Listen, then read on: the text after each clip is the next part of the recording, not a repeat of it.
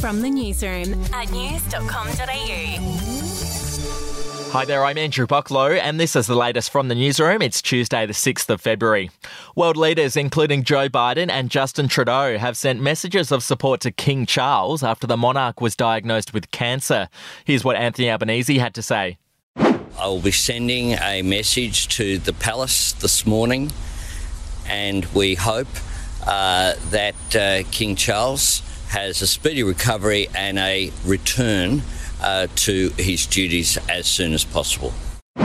Moving on, a daredevil was arrested in Melbourne this morning after scaling a 55-storey building without a harness. It's believed the 29-year-old man is a French blogger who's famous for performing extreme stunts. He was taken into custody as soon as he made it to the top. At least he made it to the top, I guess. To Queensland, a 16-year-old boy has been charged with murder after a grandma was stabbed to death in a supermarket car park over the weekend.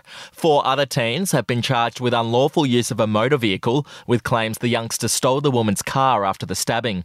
To sport, the head of the NFL has laughed off a bizarre conspiracy theory about Taylor Swift. So according to some right-wing critics, Swift's relationship with footballer Travis Kelce is a deep state psychological operation designed to rig the Super Bowl and help get US President Joe Biden re-elected.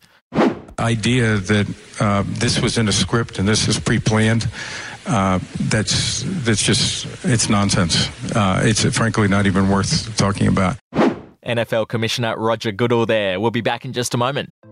Hey, I'm Felicity Harley and I host Healthyish, where we chat to experts, influencers and people in the know from around the globe to arm you with the knowledge to make healthier decisions for your mind, body and soul. I think if we're going to be focusing on health, like sleep is probably the biggest component of that. I think sleep is the cornerstone. Like choose the harder option, because I've never woken up and gone, I regret that run that I went at 4 a.m. I've never done that. Search for Healthyish and Extra Healthyish wherever you get your podcasts.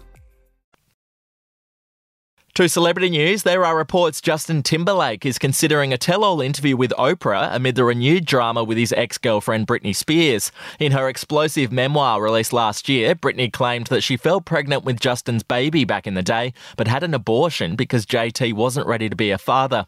And finally, Taylor Swift has unveiled the track list for her new album, The Tortured Poets Department, which is due out in April. It'll feature 17 songs, including collaborations with Post Malone and Florence and the Machine. Well, that's the latest from the newsroom. We'll be back with another update soon. Follow or subscribe to From the Newsroom wherever you get your podcasts.